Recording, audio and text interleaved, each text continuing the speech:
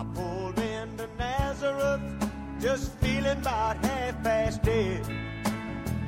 Just need to find a place where I can lay my head. Mister, can you tell me where a man might find a bed? He just grinned and shook my hand.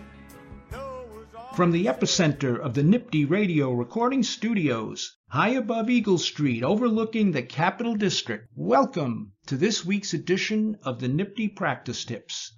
Today we will be doing the first of what we expect to be a two-part presentation of the burdens of proof at suppression hearings.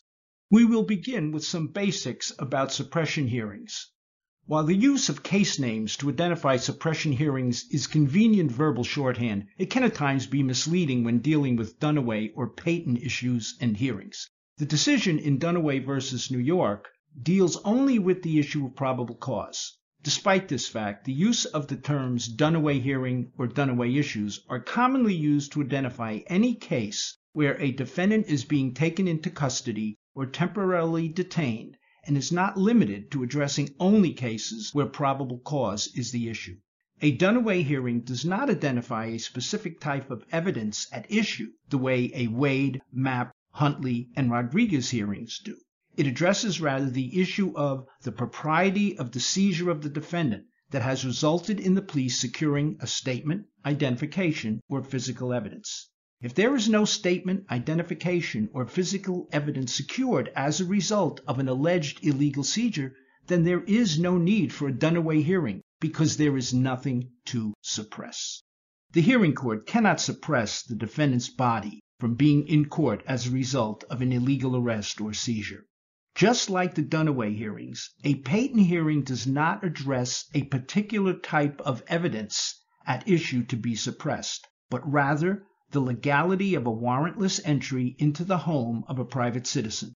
The evidence at issue in a Payton hearing may be one or all three of the basic types of evidence subject to suppression: physical, identification, and statement evidence.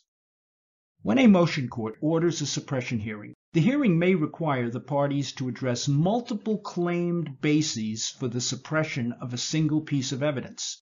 The defense may allege, for example, that the defendant was improperly taken into custody, known as a Dunaway, Gethers, or Cruz issue, and that the identification procedure which followed the illegal seizure was also unduly suggestive, called a Wade issue.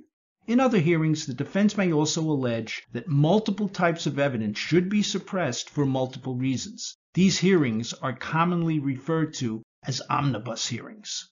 When responding to a defense motion to suppress, where the defense alleges multiple reasons for suppression, be sure to address each issue independently in your written response.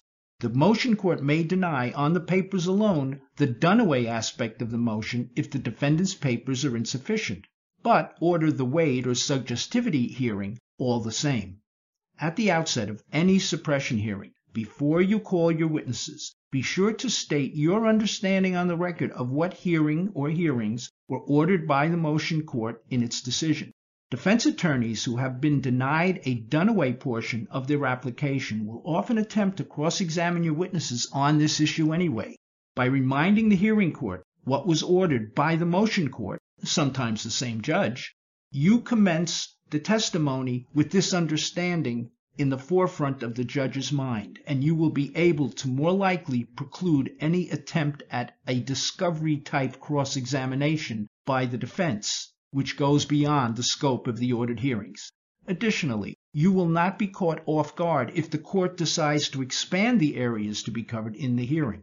Let's start to address specific types of suppression hearings now. Let's begin with the Mapp hearing, or a hearing to determine whether or not physical evidence has been secured by the police in a proper fashion, or if there was some illegality in the search or seizure of the defendant or property in which the defendant has an expectation of privacy.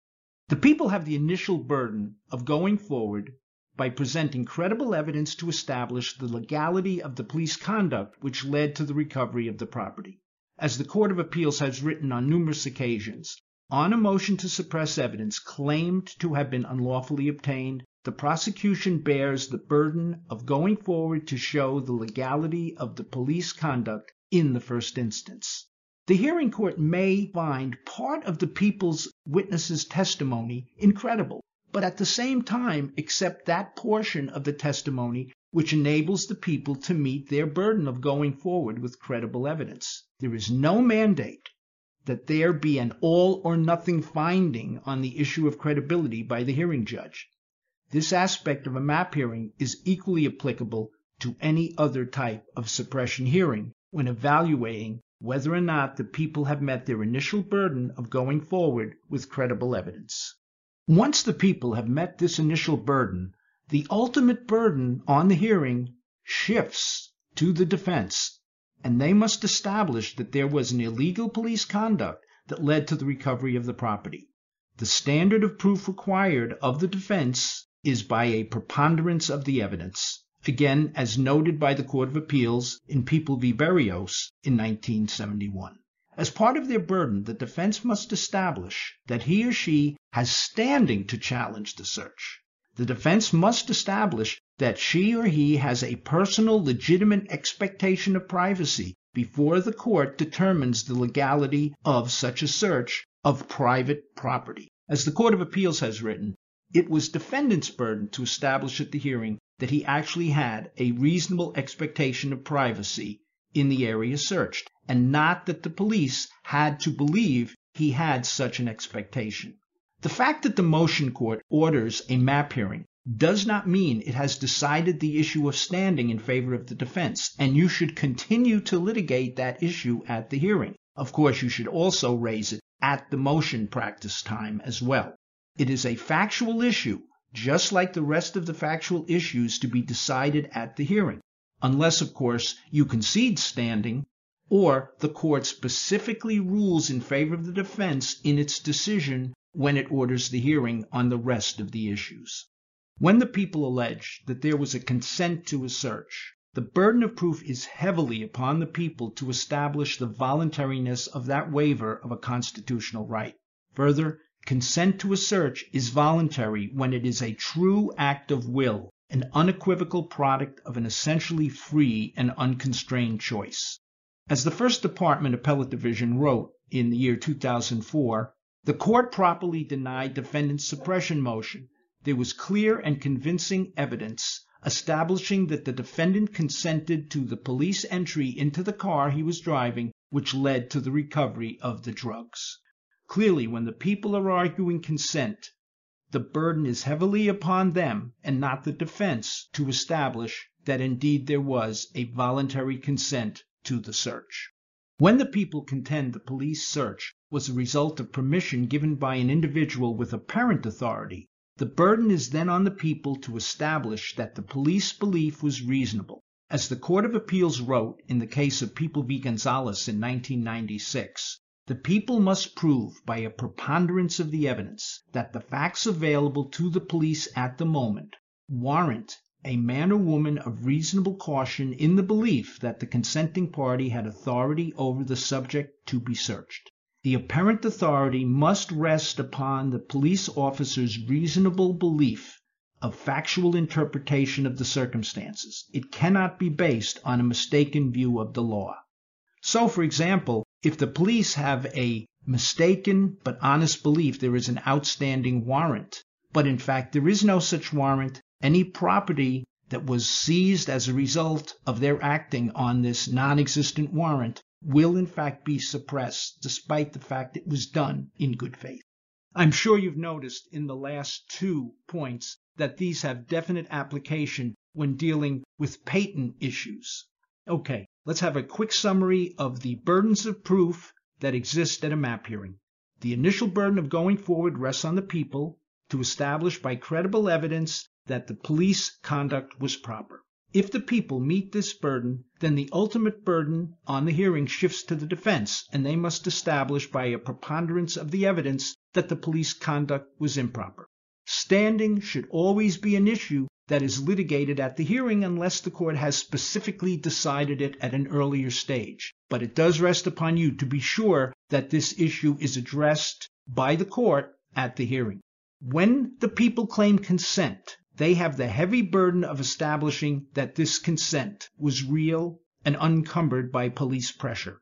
It must be done by clear and convincing evidence, but in all of the cases, in addition to seeing the standard of clear and convincing evidence, you will also see the language, heavy burden. When the people claim apparent authority for someone to have given the police permission to search, the burden rests on the people to demonstrate by clear and convincing evidence that their belief that this person had the authority to consent to the search was a reasonable one. We're going to stop now, but we will be picking up at our next practice tip right where we left off. For all the authority for the issues discussed today, please be sure to see the written version of this practice tip, as well as the expanded discussion of all these issues in the PE memo entitled Burdens of Proof at a Suppression Hearing. There's a link to that memo at the top of the written version of this NIPTY practice tip. As always, we want to thank our crack producer, Jonathan Marconi Crespino. To all of you out there, be well and stay ready, my friends. Take a load off Fanny. Take a load for free.